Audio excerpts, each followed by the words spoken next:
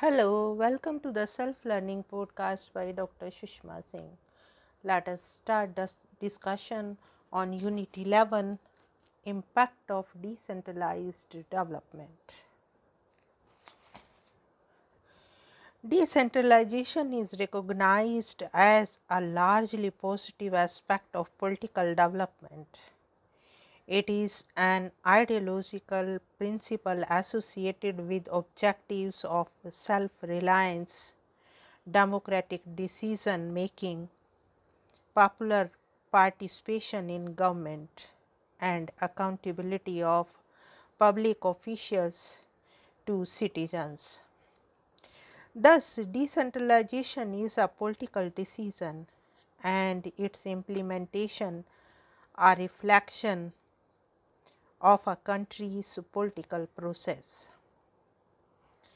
As regards decentralized development, it involves the establishment of machinery for planning economic growth and mobilizing and allocating resources to expand national income.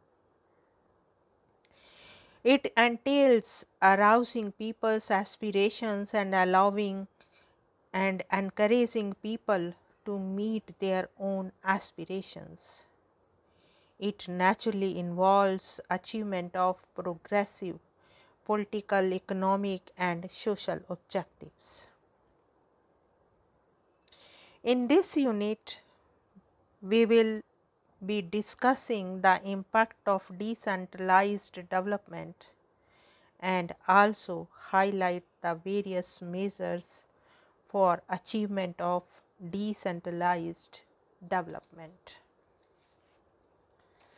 Now let us move to the next point, importance of decentralization. Development administration is basically oriented towards speedy socio-economic transformation. Hence, all throughout the developing world, there is universal concern now to design new forms of administration to match the needs of development.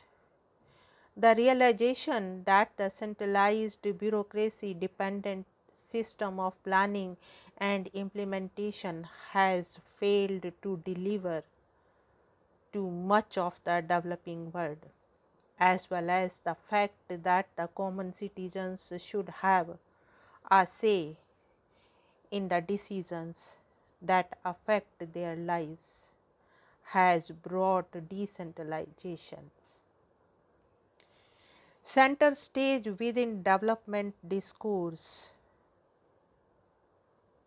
Decentralization has been looked at as a singularly useful mode of administration to deliver the public services from convenient local centers close to the client's locality, bringing administration to the doorstep of the citizen and establishing a direct relationship between the client and the administration have been the driving force behind decentralization in most of the developing countries.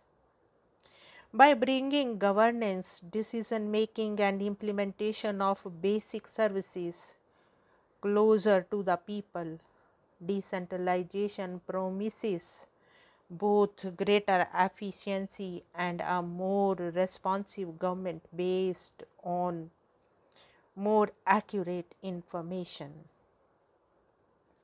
The proximity between people and state can foster greater understanding and a better perception of the needs at the local level. The urge for decentralization has come from many sources. Firstly, it has been prompted by the need to deliver the basic public goods like food, housing, water from local units of administration as soon as possible. Secondly, most people in the developing countries live in rural areas, which are away from the national capital, located in distant urban area. Administration has to penetrate the rural areas and link these up with the nation as a whole. Thirdly, in many countries, sociological diversities manifest themselves in ethnic, linguistic, and religious differences. Administration needs to be in response to regional diversities. Fourthly, regional and local resources can be utilized for area development purposes. Only if administration would move out to the regions and localities. Decentralization therefore facilitates local planning and development with the help of local resources. Fifthly, decentralization has its own value in political and administrative terms. Politically, local participation in development activities with intensive responses paves the way for meaningful articulation of local demands. Planning thus becomes much more realistic and receives ready political support.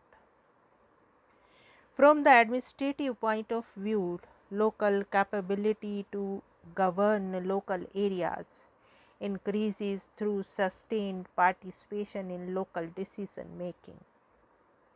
Decentralization is expected to release local energies and enlist local support for development activities. In this process, the local community can steadily attain political and administrative maturity.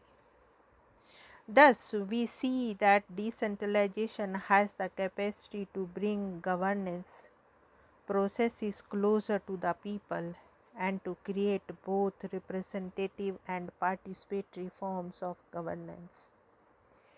It has the potential to allow citizens to play a direct role in decision making and implementation at the local level, resulting in greater transparency of decision making processes and greater accountability of elected officials to the general populace.